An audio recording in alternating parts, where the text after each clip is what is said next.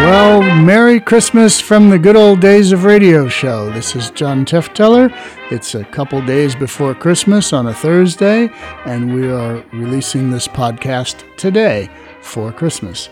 This is a special Christmas one. We're not doing science fiction today, so those of you who tuned in or fired this up, as they say, for science fiction or horror shows, nope, sorry, it's Christmas. We're not going to do that right now. We'll come back to that later.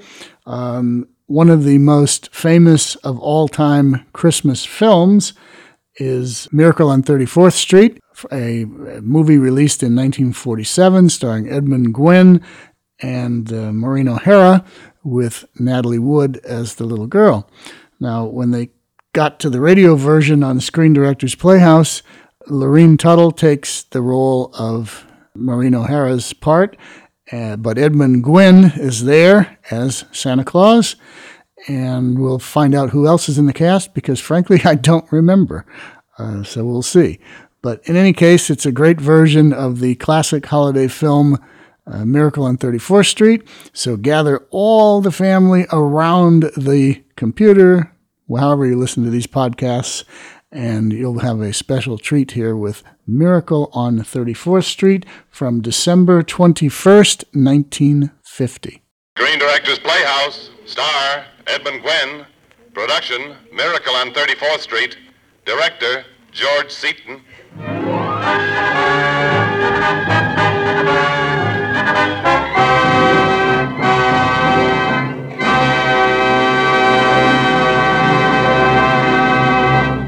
This is the Screen Directors Playhouse, the Thursday night feature on NBC's All-Star Festival of Comedy, Music, Mystery, and Drama, brought to you by RCA Victor, world leader in radio, first in recorded music, first in television. Chesterfield, the only cigarette that combines mildness with no unpleasant aftertaste, the cigarette that brings you Bing Crosby and Bob Hope, and the makers of Anacin for fast relief from the pain of headache, neuritis, and neuralgia.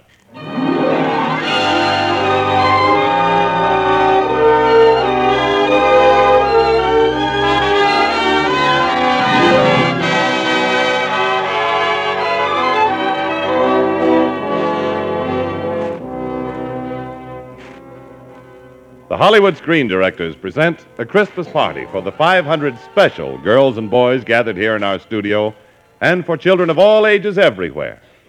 We present the delightful motion picture Christmas story, Miracle on 34th Street, starring Edmund Gwenn in his original Academy Award-winning role of Kris Kringle.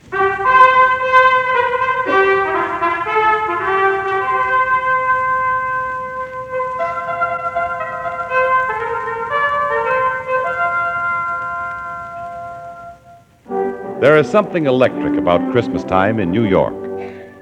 From Thanksgiving on, the air is charged with excitement. And it's on Thanksgiving Day that Macy's Christmas Parade is forming for its joyous annual trek down Fifth Avenue. On the sidewalk, watching the bustle and commotion, stands a little old man. Resting easily on his cane, his bright eyes dart over the scene. He strokes his flowing white beard. And as he sees the parade Santa Claus in front of him, a merry smile turns his face into a mass of happy wrinkles. If you were to see him, you would think instantly of your own chimney, stockings hanging from the mantel, and that very face smiling at you from the flames of your fireplace. Suddenly his brow darkens, and he strides importantly forward. Hello there. Hello yourself. I'm sorry to interrupt you, but you're making a very serious mistake. Huh? With the reindeer, I mean. You've got Prancer where Blitzen should be, and Dasher should go on my right-hand side. Oh, he should he? Oh, yes. Look, Bud, I'm busy, see? And Are you having trouble with your whip? It's none of your darn business, but I'm all snarled up in the doggone thing. Yeah, here, I'll help you. You see, it's all in the wrist, and... You've been drinking. That's cold. Man's got to do something to keep warm. You ought to be ashamed of yourself. Don't you realize there are thousands of children lining the streets waiting to see you? Children who've been dreaming of this moment for weeks? You're a disgrace to the tradition of Christmas, and I refuse to have you malign me in this fashion. Who's in charge of this parade? Oh, go away. If you don't tell me who's in charge here, I'll tell the police officer that you're drunk. All right. Mrs. Walker. There she is, across there. Oh, The one in blue. Thank you. Mrs. Walker? Yes? Oh, you! What do you mean taking your costume off? Now you get dressed and get back up on your float. Me? Oh, I'm very sorry. I thought you were our Santa Claus. Your Santa Claus is intoxicated. Oh, no, don't tell me. Shameful. I won't stand for having these children disappointed. Well, Right, soon. I wonder, could you be Santa Claus? Have you had any experience? Well, a little. Would you?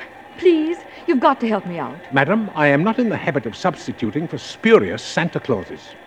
However, these children mustn't be disappointed. No, I'll do it. Oh, thank heavens. You'll never know how grateful I am. Get on your float, Santa, and thank you. Oh, Mr. Shellhammer? Yes? I turn it over to you, Mr. Shellhammer. You've done a magnificent job on it. And your new Santa Claus looks wonderful. Why, I hadn't noticed him until just now. He's the best we've ever had. Where'd you find him? I just turned round, and there he was. Well, I'm glad you turned around. I'm glad he was there. You just think if Mr. Macy had seen the other one. Just think if Mr. Gimble had seen the other one. Oh, don't even say that. What are you going to ride in the parade? Subway. I'm going home and getting a hot tub. And I might stay right there until next Thanksgiving.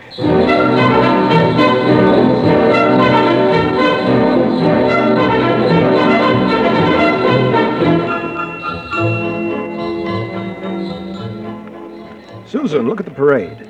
I've seen it before. The music's pretty. Yes, it is. Mother will be home soon, Mr. Gailey. I hope so. It would be nice for you to meet her. Yes, I'd like that. But not before the parade's over. Oh, the parade. Say, look at that big baseball player. He was a clown last year. They just changed the head and painted him different. My mother told me. Wow, he's really a giant, isn't he? Not really. There are no giants, Mr. Gailey. Well, maybe not now, Susie. But in olden days... Not even then. Well, what about the giant that Jack killed? Jack who?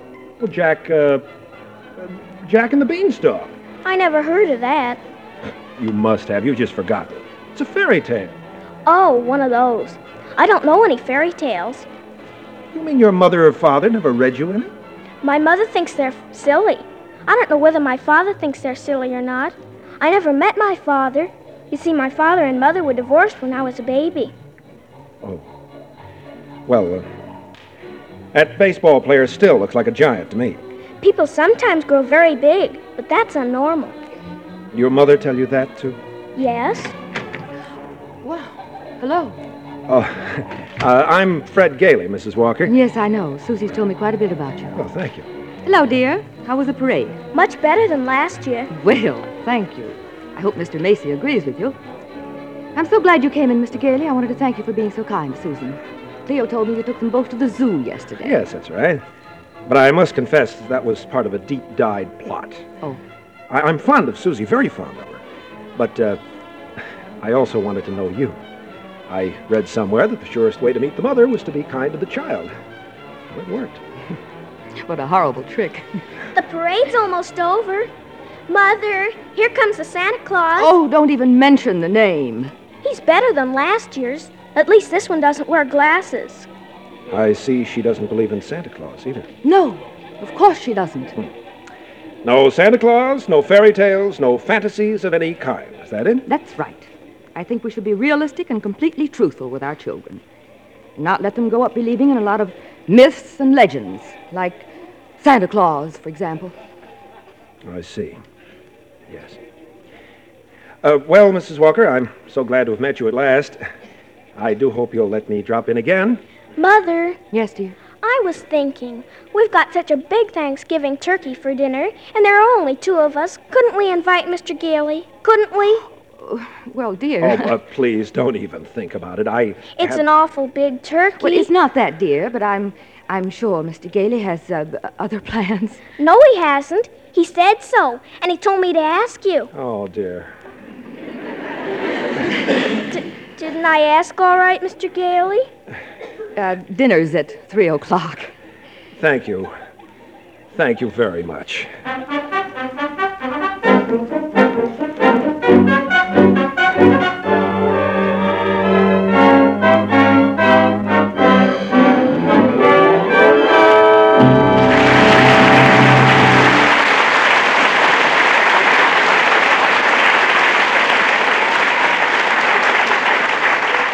story will continue in just a moment. But now here's a word from RCA Victor. When you go to select your television set for Christmas, you'll surely want to see a complete RCA Victor combination before you decide. You'll want to see an RCA Victor because it's America's favorite television. It's million-proof, proven in well over 1 million homes. And you'll want to see a complete RCA Victor television radio phonograph combination because here's your chance to get console television, console radio, console phonograph at a price far below the cost of all these services with comparable quality. They're magnificent affairs which give you in one beautiful cabinet 2 RCA Victor radios, AM and FM, and 2 RCA Victor automatic record changers, in addition to RCA Victor million-proof television. You'll find them better looking, better performing in every way. But what will wed you to one of them for life is the fact that they give you so much for so little. Yes, they'll make you say, this is truly a wonderful buy. Remember, see your RCA Victor dealer for a million-proof television combination tomorrow.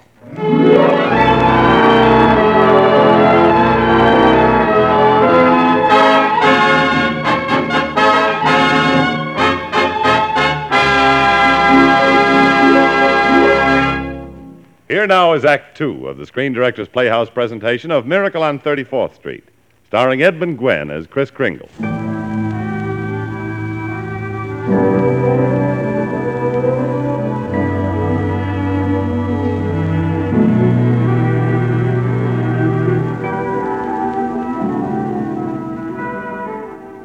Thanksgiving Day is over. Macy's Christmas Parade was a smashing success, and the new Santa Claus something of a sensation. There seemed to be an intangible quality about the old fellow which communicated itself to the children which lined the route.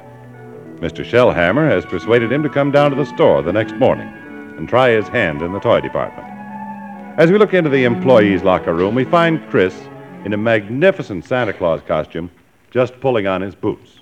Good morning, good morning. Morning. My, what a striking costume. Did we provide you with that? Oh, no. I've had it for years and years. I see. Well, before you go up on the floor, I want to give you a few tips on how to be a good Santa Claus. Well, go right ahead. Well, here's a list of toys we have to push. You know, things that we're overstocked on. Oh. Now, you'll find that a great many children will be undecided as to what they want for Christmas. When that happens, you immediately suggest one of these items. Eh? Understand? I certainly do. Good. Now, you memorize this list, and when you finish, come up to the 7th floor. I'll be waiting for you. Hey, don't be too long now. Imagine making a child take something he doesn't want just because a man like that bought too many of the wrong toys. That's what I've been fighting against for years. The way they commercialize Christmas. Well, I can't think of a better place to start this year's campaign, nor a better way to start than by tearing up this list. Oh. There. I feel better already. Yes.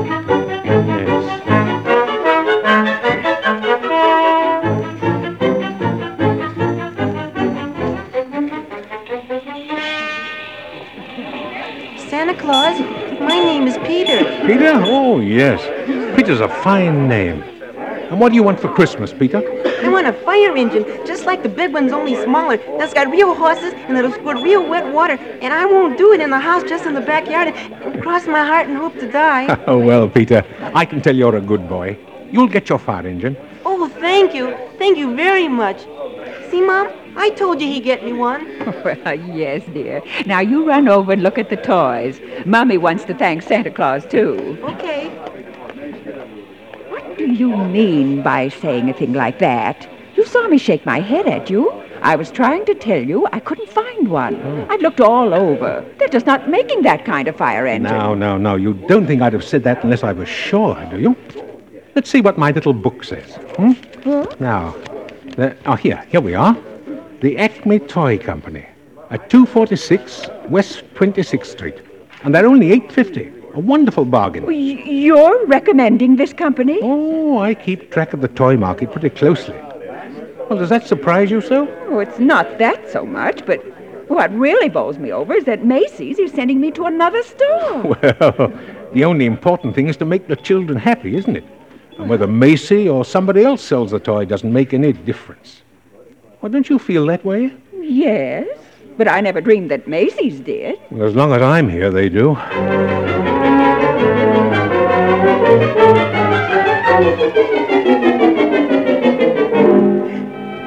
Now, you'll find just what you want at FAO Schwartz, $6.75.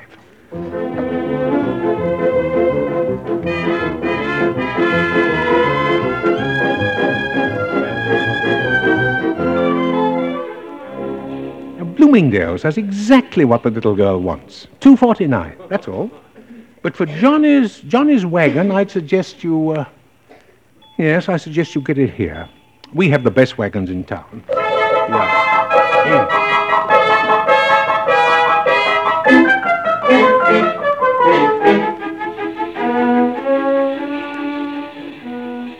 Oh, yes, we have skates. And they're very good skates, too, but they're not quite what your little boy wants. No. Now, I'd suggest you go across the street. They have exactly what you're looking for there. At Gimbel's. Gimbel's? Oh, you frightened me. Well, this is Mr. Shellhammer. He's head of our toy department. Well, I came back to congratulate you and Macy's on this new stunt you're doing. What? Imagine sending people to other stores. I don't get it.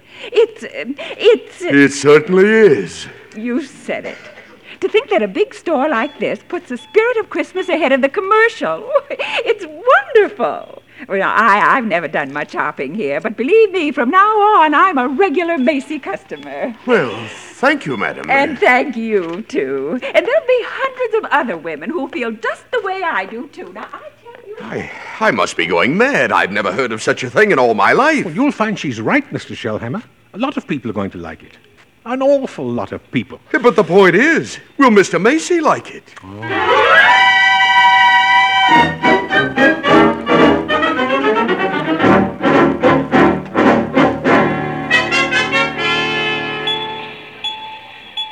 This seems like an awful silly thing for us to be doing, Mr. Gailey. Well, I thought as long as we were in the store, you might as well say hello to him. Why? Because maybe when you talk to him, you'll feel differently about Santa Claus. Maybe. Hello, young lady. Would you like to come up and sit on my lap? No, thank you. No? What's your name? Susan Walker. What's yours? Mine, Kris Kringle. I'm Santa Claus. Ha. Oh, you don't believe that, do you? Nope. You see, my mother is Mrs. Walker, the lady who hired you. But I must say you're the best-looking one I've ever seen. Oh. Your whiskers aren't loose at the sides. Well, you pull them. Go on, let's see why. I will. Oof. Hey, they don't come off. Oh, that's because they're real. Just like I'm really Santa Claus. Now, what would you like me to bring you for Christmas? Nothing, thank you. Oh, now, you must want something. Whatever I want, Mother will get for me. Oh, if it's sensible and doesn't cost too much, of course. Susan! Hello, Mother. Hello, Mr. Gailey. Hi. Come along, Susan. I think you've taken up enough of this gentleman's time. Goodbye, Come now. Susan. Bye. Bye. The explanation for all this is very simple. Your Cleo's mother sprained her ankle. Yes, I know. Cleo called me. I've been wondering where you were. He's a nice old man, Mother. And those whiskers are real, too. Yes, dear. Many men have long beards like that. Susan, would you mind sitting here for a minute? I'd like to talk to Mr. Gailey. All right. I shouldn't have brought Susie to Santa Claus, huh? Well, I'm sorry.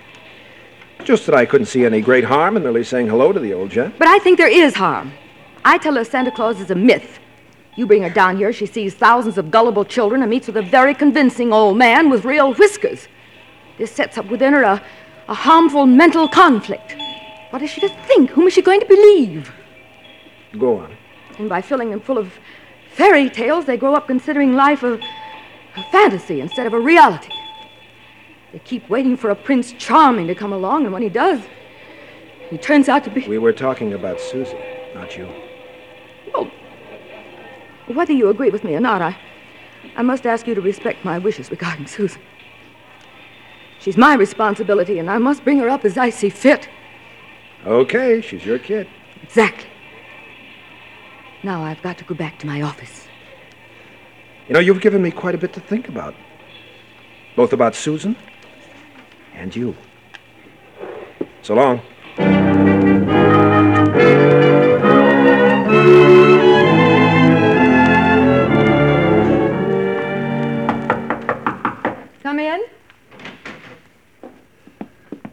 They said you wanted to see me, Mrs. Walker. Yes, please come in. Hello there, Susan Walker. Oh, it's good to see you again. It's awful nice to see you. Oh, you're awfully lucky, Mrs. Walker. That's a lovely little girl you have there. Thank you. And Susan's the reason I asked you to come here. Oh. She's a little confused, and maybe you can help to straighten her out. I'll be glad to. Would you please tell her that you're not really Santa Claus? That there actually is no such person? Well, I'm sorry to disagree with you, Mrs. Walker, but not only is there such a person, but here I am to prove it. No, you misunderstand. I want you to tell the truth. What is your name? Kris Kringle. Susan, I'll bet you're in the first grade. Second. I mean your real name. Well, that is my real name. Second grade? It's a progressive school. Oh. Miss Adams, please bring in the Santa Claus file. All the employment cards. That hat of yours is very cute. Where do you get such a lovely outfit? Macy's. We get 10% off. Now, please don't feel that you have to keep pretending for Susan's benefit. She's an intelligent child and always wants to know the absolute truth. Good, because I always tell the absolute truth. Now, Susan, about your school. What's the name of your teacher? Oh, thank you, Miss Adams. Now then, is this your card? Let's see. Yes, that's it. Name, Kris Kringle. Address, Brooks Memorial Home, Great Neck, Long Island. Age, as old as my tongue, and a little bit older than my teeth.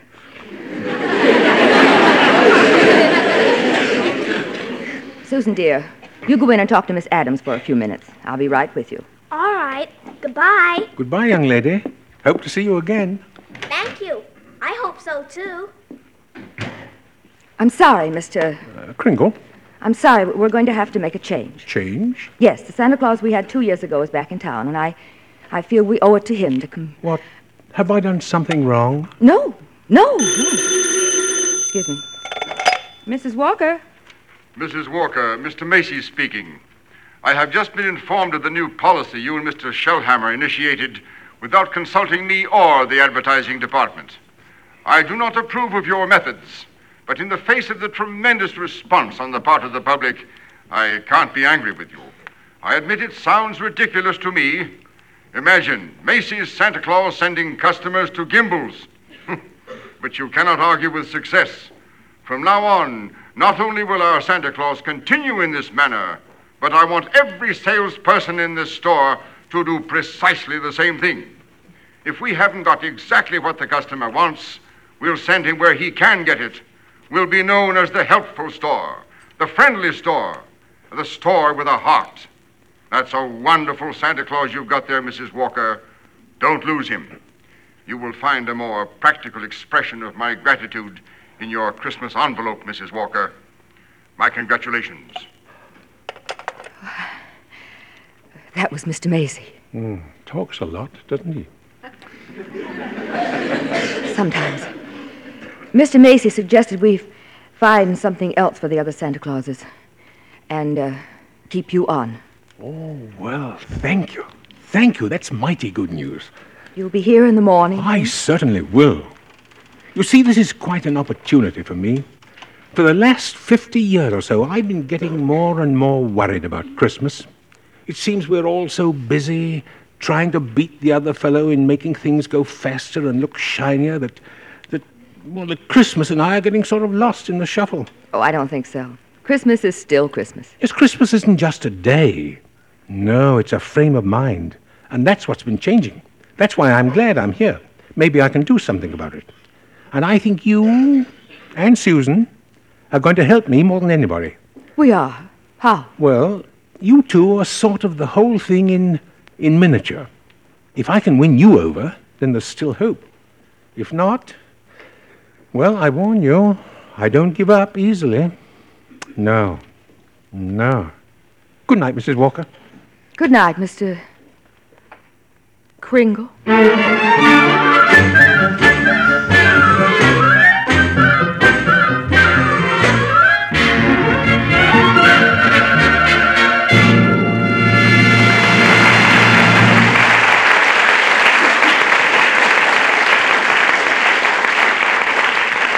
And now, folks, let's eavesdrop on Bing Crosby and Bob Hope in their dressing room, discussing their sponsor. The Chesterfield people are wonderful to work for. But Chesterfield didn't hire us for radio alone, you know. We got to do a lot of personal work for the firm. That's right. We're here in San Francisco on a very special mission. I'm working the mural room at the St. Francis, and Bob is cigarette girl at the top of the mark. They tried Crosby at the top of the mark, but he got the bends. Seriously, friends, Skinflint and I, we do agree 100% on this. Chesterfields are milder. And they leave no unpleasant aftertaste. So always buy our cigarette, Chesterfield. The best cigarette for you to smoke. Chesterfield, Chesterfield always wins first place. That milder, mild tobacco never leaves an aftertaste. So open a pack, give 'em a smell. Then you'll smoke 'em. Don't forget to give Crosby for Christmas. I mean the Chesterfield Christmas carton with Bing as Papa Santa Claus. You are listening to the Screen Directors Playhouse, the Thursday night feature of NBC's All-Star Festival. The third act of Miracle on 34th Street will continue after a brief pause for station identification.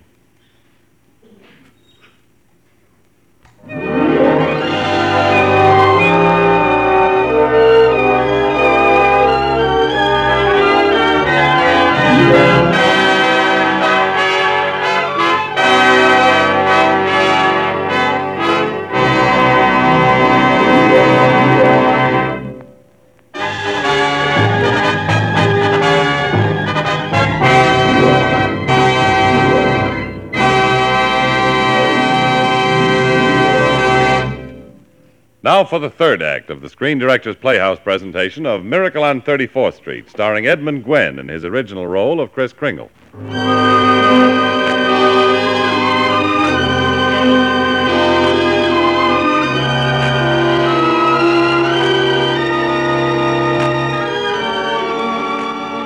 Business is booming at Macy's.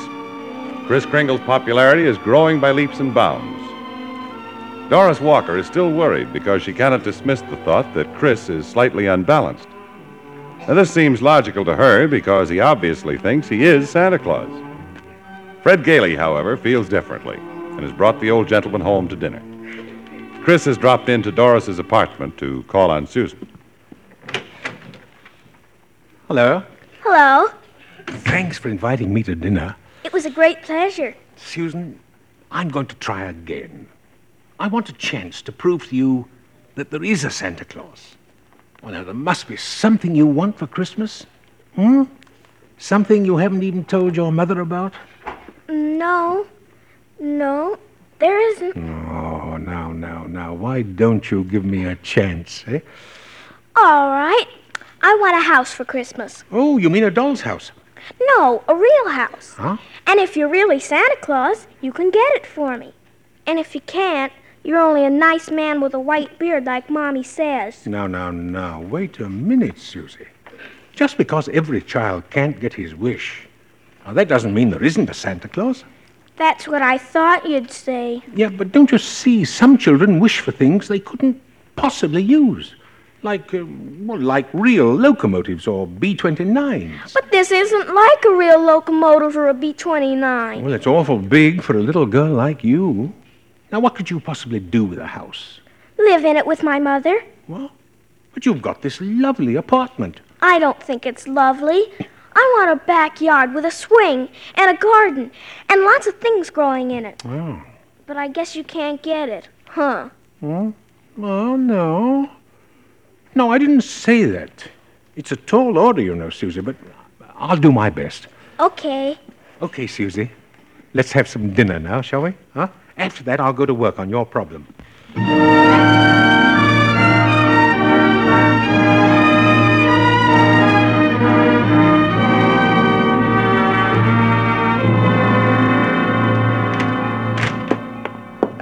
Good morning, Mr. Sawyer. Good morning, Mrs. Walker. I would like to ask that you give Mr. Kringle our test, if you will. Oh, yes. He's our Santa Claus, isn't he? And his name is Kringle. How fascinating. How do you do, Mr. Kringle? How do you do? I must say that's a very ingenious name to have chosen. It did get you the job, didn't it? Or vice versa. What? I'll leave you two. Will you call me later, Mr. Sawyer? Yes, of course. Now, Mr. Kringle. Yeah? To start our little test. Who was the first president of the United States? George Washington. How much is 3 times 5? 15. How much did you say? 15. You're rather nervous, aren't you, Mr. Sawyer? Do you get enough sleep? My personal habits are of no concern to you. Now, how many fingers do you see? 3. Oh, you bite your nails, too. Oh, that's often a sign of insecurity. Kringle, you will pay attention to what I'm saying. Oh, I'm sorry. I was just trying to help. I did not call you in here to help me, Kringle. I called you in here to find out about you, and I'm certainly finding out. So did I answer the questions wrong? I'm asking the questions, you old screwball. I don't believe that Mrs. Walker intended me to have this kind of examination. What? No. I have great respect for psychiatry and great contempt for muddlers who go around practicing it. Why, you... Are you a licensed psychiatrist? Oh, that is none of your business. I thought so. Mr. Sawyer, you are a phony. How... You ought to be horsewhipped. How dare you? Now you leave this office immediately. I shall, but before I do, you listen to this. Now, either you stop analyzing, as you call it, at once, or I'm going to tell Mr. Macy what a contemptible, malicious fraud you are. You get out of here before I throw you out. I wouldn't try that. Get out of here! There's only one way to handle a man like you. You won't listen to reason. You're heartless. You have no humanity. Are you going to leave? Yes. There's only one way to handle your kind. My cane, if you please. Thank you. Oh! Good day, Mr. Sawyer.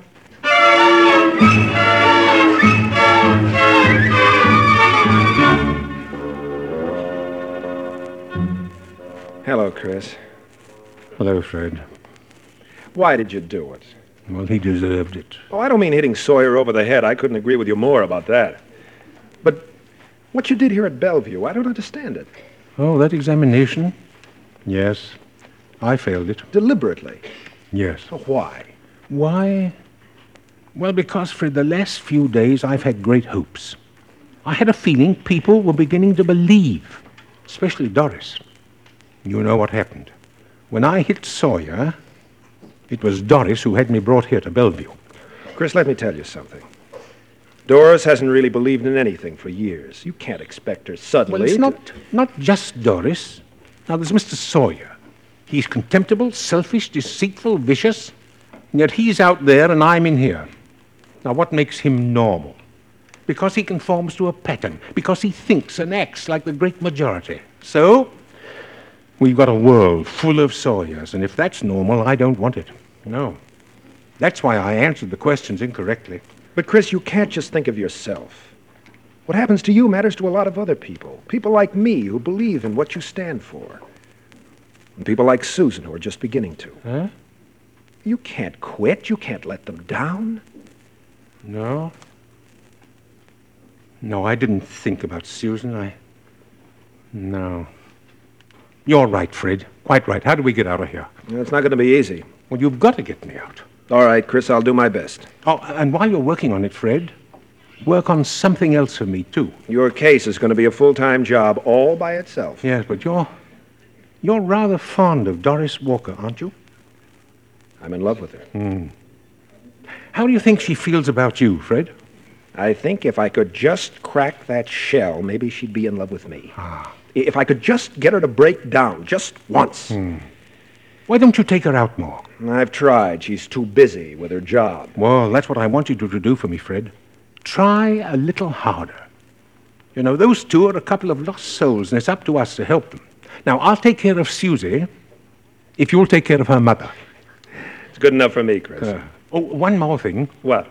Do you like living in Manhattan? It's all right, I suppose. Of course, someday I'd like to get a house out on Long Island. Not a big place, just one of those junior partner deals around Manhasset, you know? Yeah. Yes, I know the kind you mean. Why? Why what? Well, why did you ask that? Oh, I don't know, Fred. It just seems to me that as soon as Christmas is over every year, I get good and sick of the city, too.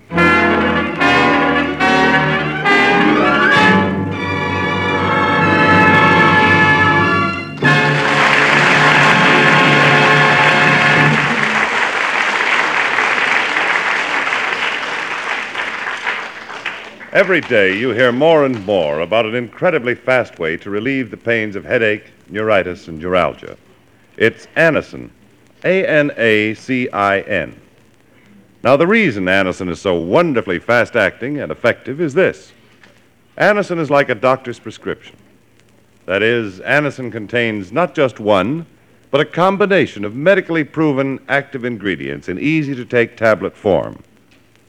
Thousands of people have received envelopes containing Anacin tablets from their own dentist or physician, and in this way discovered the incredibly fast relief Anacin brings from the pains of headache, neuritis, or neuralgia.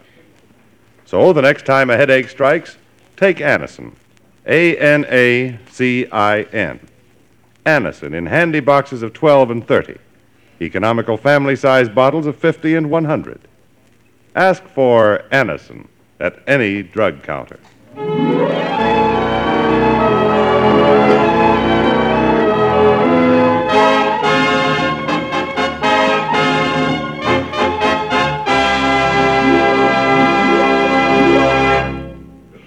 And now back to our story.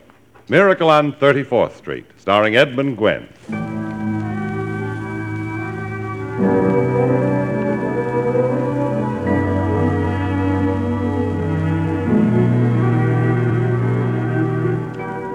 So, with Christmas right upon us, Kris Kringle is in Bellevue, with a competent authority of psychiatrists judging him insane. At any moment, papers of commitment will be put through the New York courts, which will keep Kris committed permanently. Fred Gailey has managed to file his claim for a formal hearing. In the matter of Kris Kringle, Your Honor, the commitment papers are before you. If Your Honor please, I should like to call the first witness. Proceed, Mr. Mara. Mr. Kringle, will you take the stand? Good morning, Your Honor. Good morning. Before you begin, Mr. Mara, I want to explain to the witness that this is a hearing, not a trial. Mr. Kringle, you do not have to answer any questions against your wishes or even testify at all. We have no objection, Your Honor. Oh, I'll be glad to answer any questions that I can. What is your name? Kris Kringle. Where do you live? Well, that's what this hearing will decide. A very sound answer, Mr. Kringle. Thank you, Your Honor. You believe that you are Santa Claus? Well, of course. The state rests, Your Honor. Well, Mr. Gailey, do you wish to cross-examine the witness? I believe he was employed to play Santa Claus. Perhaps he did not understand the question. I understood the question perfectly, Your Honor. No further questions at this time. Well, in view of this statement, do you still wish to put in defense, young man? I do, Your Honor. I'm fully aware of my client's opinions. In fact, that's the entire case against him. All those complicated tests and reports boil down to this. Mr. Kringle is not sane because he believes himself to be Santa Claus. An entirely logical and reasonable assumption, I'm afraid. Well, it would be if the clerk here, or Mr. Mara, or I believed that we were Santa Claus. Anyone who thinks he's Santa Claus is not sane. Not necessarily. For example, Your Honor, you believe yourself to be Judge Harper. And nobody questions your sanity, Your Honor, because you are Judge Harper. I know all about myself, young man. Mr. Kringle is the subject of this hearing. Yes, Your Honor. And if he is the person he believes himself to be, just as you are, then he is just as sane. Well, granted, but he isn't. Oh, but he is, Your Honor. Is what? I intend to prove that Mr. Kringle is Santa Claus.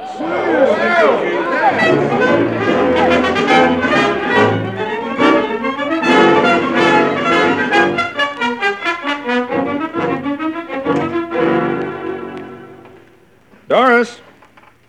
Well, hello. Oh, I'm glad you're home. I read the paper, Fred. You're not serious about this. Well, of course I am. But you can't possibly prove that he's Santa Claus. Well, why not? He made Macy and Gimble shake hands, didn't he? That was impossible, but it happened. I'd like to know what your firm thinks about this. They are saying that I am jeopardizing the prestige and dignity of an old established law firm. And either I drop this impossible case immediately, or they will drop me. The old buzzards. Well, I guess that's that. Yep, they left me no choice. So I quit. Fred, you didn't. Of course I did.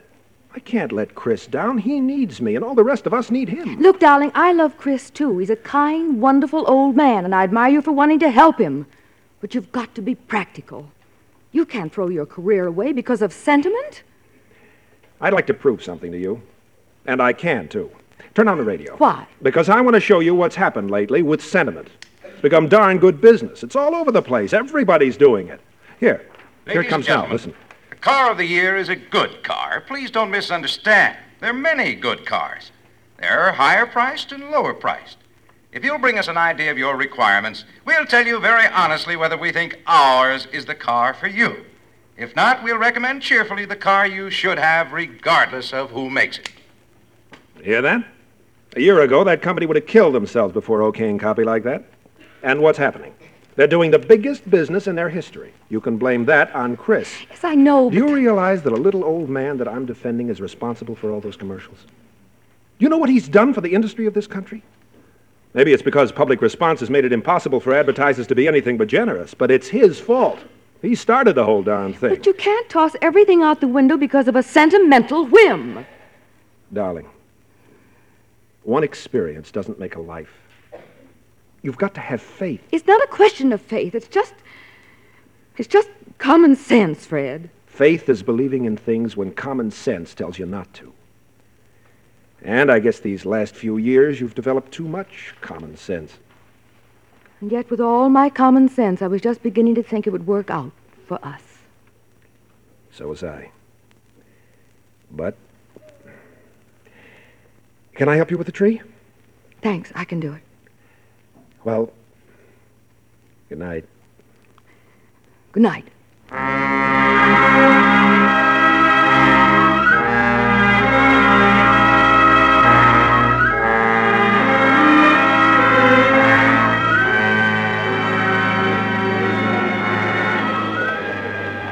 I examine my witness, Your Honor. Proceed, Mr. Gailey. Thank you. What is your name, sir? R.H. Macy. Mr. Macy, if you recognize the gentleman seated over there, will you please tell us who it is? Chris Kringle. Your employee, is he not? Yes. Do you believe him to be truthful? Yes. Do you believe him to be of sound mind? I certainly do. Mr. Macy, you're under oath. You really believe that this man is Santa Claus? Well, he gives every indication. I asked you, Mr. Macy, do you believe that this man is Santa Claus? I do. That is all. Your Honor, I object to this testimony. It's ridiculous, irrelevant, and immaterial.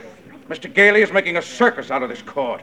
There's no such person as Santa Claus, and everybody knows it. Your Honor!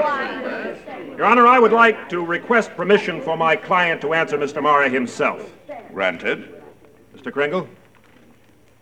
Mr. Mara, I submit that what you have just said is a matter of opinion. Can you offer any proof that there is no Santa Claus? No, I do not intend to. This is not a nursery. This is the New York State Supreme Court. I'll not waste this court's time with such childish nonsense. Well, I don't mean to be presumptuous, but Mr. Mara seems to have appointed himself judge here, Your Honor. He's now ruling on what testimony I am introduced. Your Honor, I demand an immediate ruling from the court. Is there or is there not a Santa Claus? The court will take a short recess to consider the matter.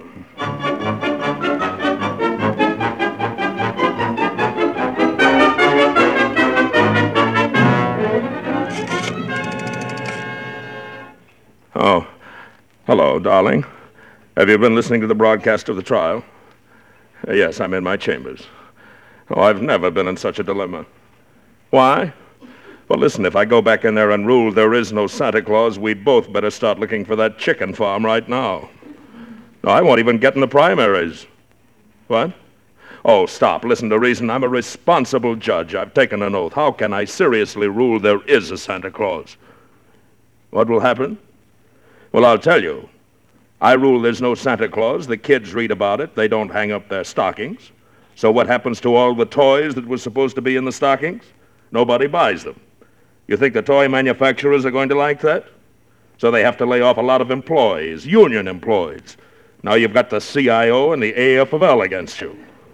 The department stores are going to love you too, and the Christmas card makers, the candy companies. Oh, honey, listen, as sure as you're my wife, if I do this, I can count on getting just exactly 3 votes at the next election. Our own and that district attorney, Mara's out there. Oh, and I just happen to remember that Mara's a Republican. Well, recess is over, my sweet. Career, too, maybe. I'll call you later.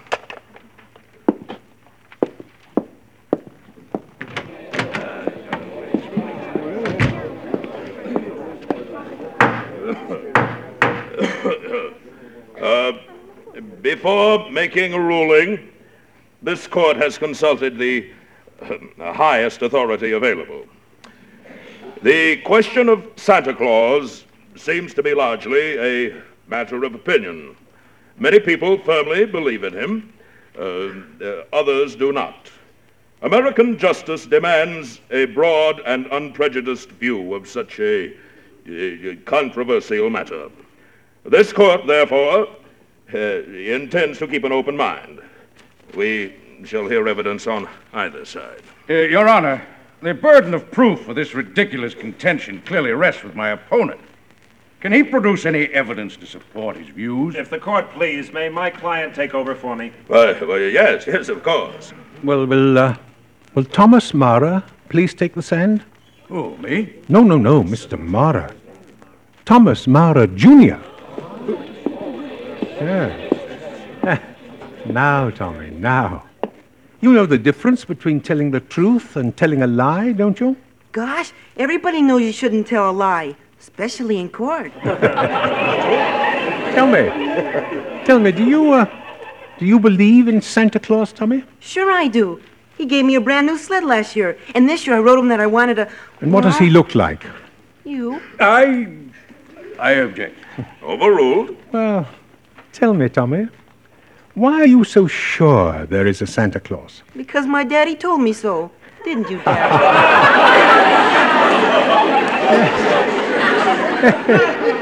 Yes, and you believe your daddy, don't you, Tommy? Huh?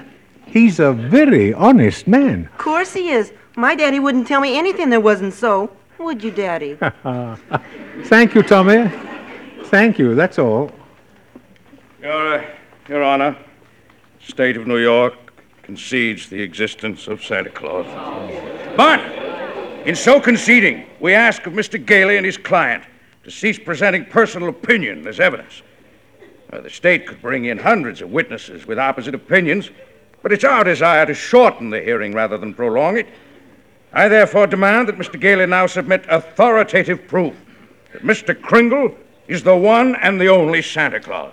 Your point is well taken, Mr. Mara. I'm afraid I must agree. Mr. Gailey, are you prepared to show that Mr. Kringle is Santa Claus on the basis of competent authority?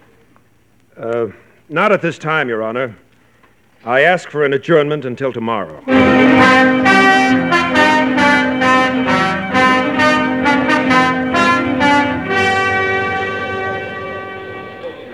Morning, Chris. Morning, Fred.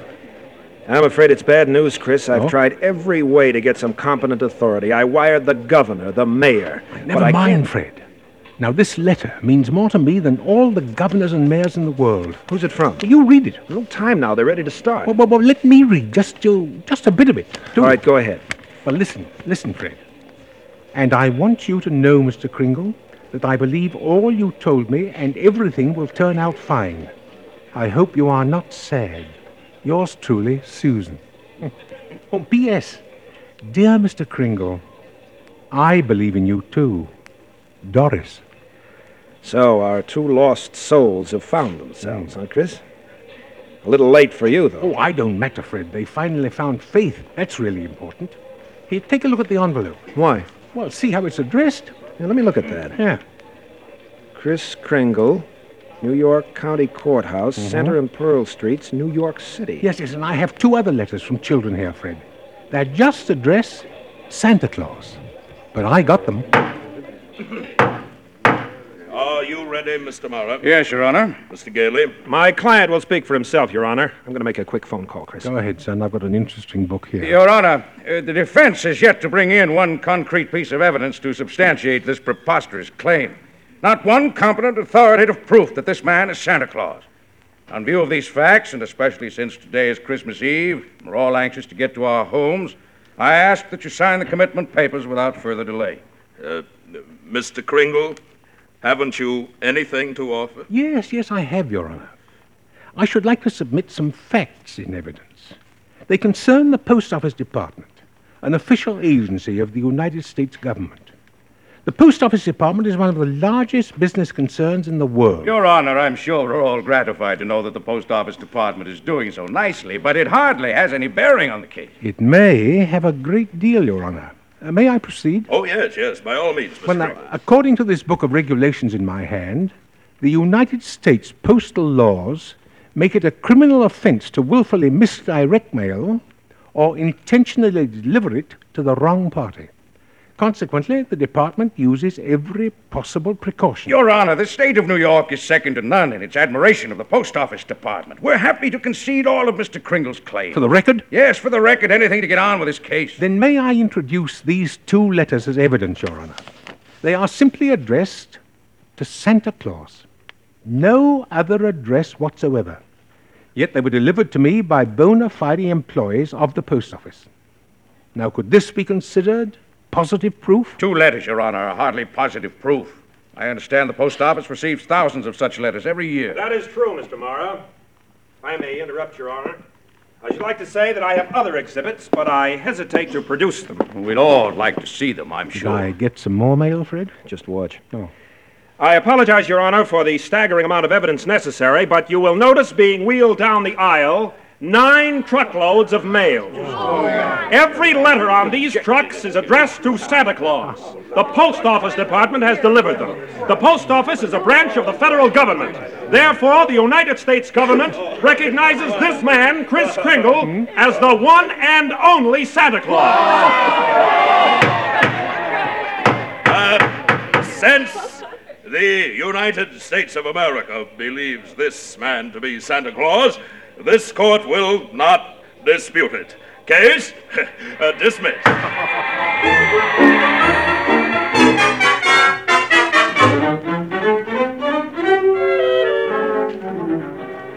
I got your note, Doris, in court. Made me very happy.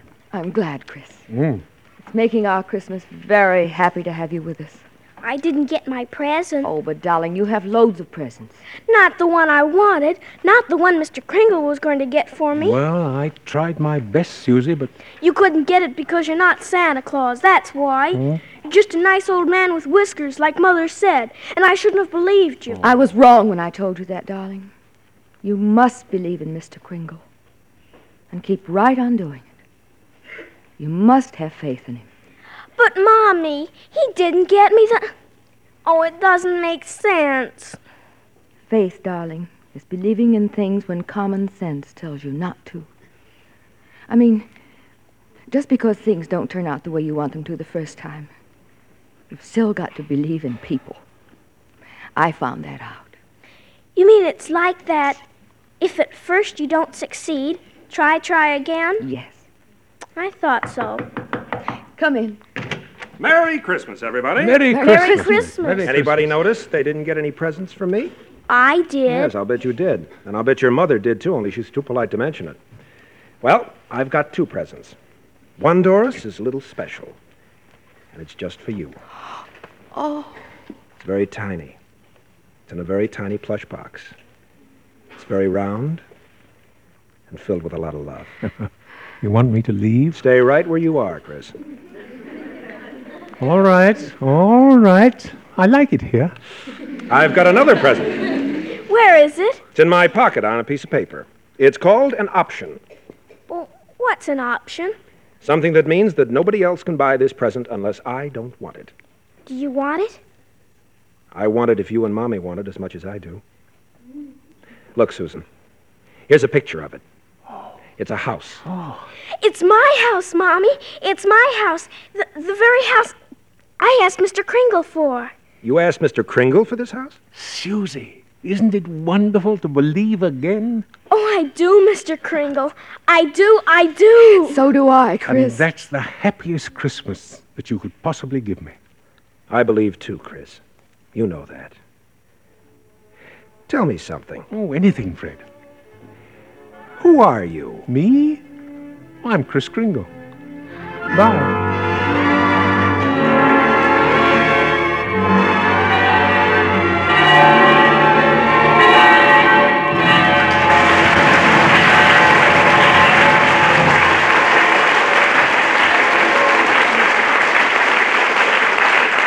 Kris Kringle will return in just a moment with our guest director, George Seaton.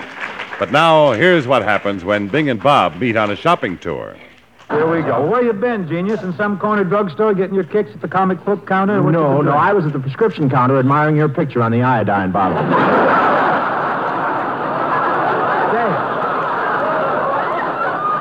There's a delightful picture of you on the Lydia Pinkham bottle, too. Seriously, friends, Skinflint and I, we do agree 100% on this. Chesterfield is the cigarette that everybody ought to be smoking. Right, and they will, Bob, when they find out how easy it is to prove that Chesterfields are milder. Sure, it's the easiest test in the book. Just get a hold of a pack of Chesterfields, then open them, smell them, and smoke them. Compare them with the cigarettes you've been smoking, and you'll find that Chesterfields do smell milder, and they smoke mild, too. Chesterfield, Chesterfield always wins first place. That milder, mild tobacco never leaves an aftertaste. So open a pack, give them a smell. Then you'll smoke 'em. This Christmas, give Chesterfield Christmas cartons with Bing Crosby as Papa Santa Claus. Next week, another great star recreates a memorable role on Screen Directors Playhouse as we present our adaptation of one of Hollywood's most unusual films. Our story will be Alias Nick Beale, directed by John Farrell. And our stars will be Ray Milland and Nancy Olson.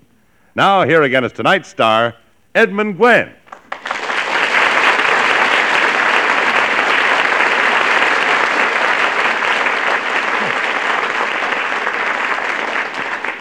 Well, thank you. Thank you very much. Our play, you know, isn't really over. It's true the pages of our script have been acted out, but that's scarcely the end of Kris Kringle, is it? No. Anyway, not for the 500 girls and boys in our studio audience tonight. No, and not for you either, I expect. That's because the old duffer is completely timeless. And although this particular Kris Kringle doesn't seem to have any end, he did have a beginning. Yes, he began on the screen with one of Hollywood's most brilliant writer-directors. I'd like to introduce him to you now. The creator of Miracle on 34th Street and of such other films as Apartment for Peggy, The Big Lift, George Seaton.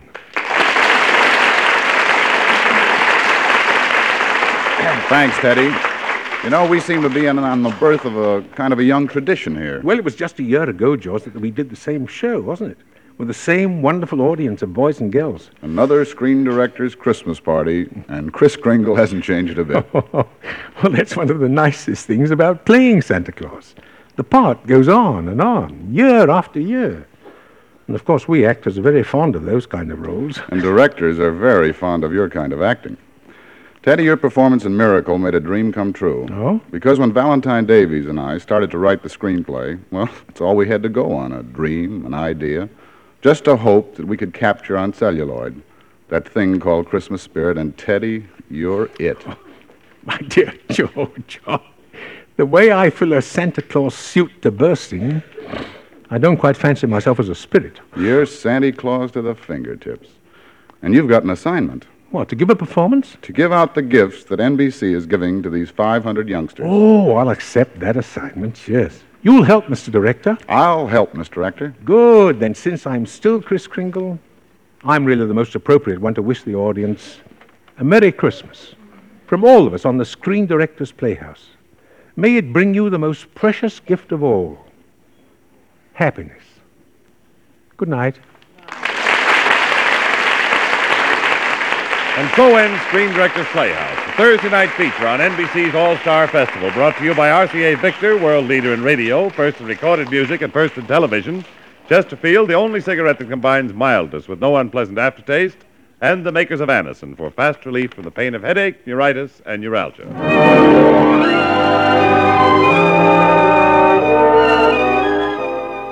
Miracle on 34th Street was presented through the courtesy of 20th Century Fox.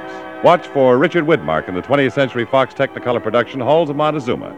Edmund Gwenn may currently be seen in the 20th Century Fox productions Mr. 880 and For Heaven's Sake, which George Seaton has directed.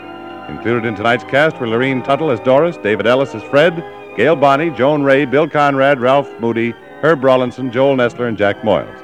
Miracle on 34th Street was adapted for radio by Nat Wolff. The Screen Directors Playhouse is produced by Howard Wiley and directed by Bill Karn. This is Jimmy Wallington speaking and inviting you to listen again next Thursday when we present Ray Milland and Nancy Olson in Alias Nick Beale with Screen Director John Farrell.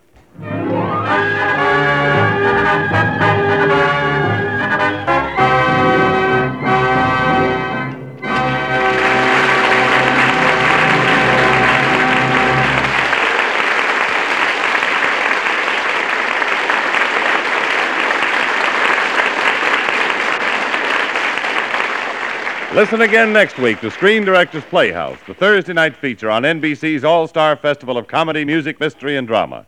Listen tomorrow evening to the one and only Duffy's Tavern, the Friday night feature of the All-Star Festival. Join Archie and the gang at Duffy's Tavern tomorrow night on NBC.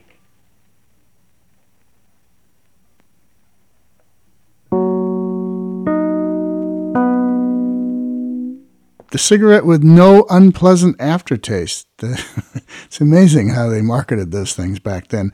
Nobody talks about the cancer, the lung cancer that'll show up a few years later. I guess they either didn't know about that or didn't want you to know about that. Anyway, Frank Nelson appeared as the store manager. Frank Nelson is the man who used to appear on the Jack Benny Show and always say, yes. And you also had William Conrad, who played Matt Dillon on radio as Gunsmoke. To be replaced by somebody else in television, but he was Gunsmoke on radio. And George Seaton, the director there, also was the producer of the Marx Brothers film A Day at the Races. Okay, this is the Christmas show. We are done. Merry Christmas from me, John Tefteller, my producer, Daniel Chase. Merry Christmas to all of you from the Good Old Days of Radio show. If you want to give us a Christmas present, just keep listening and keep spreading the word around to your friends about the program so that the audience grows bigger and bigger and more people can enjoy these shows. Merry Christmas to all of you, and we'll be back next week.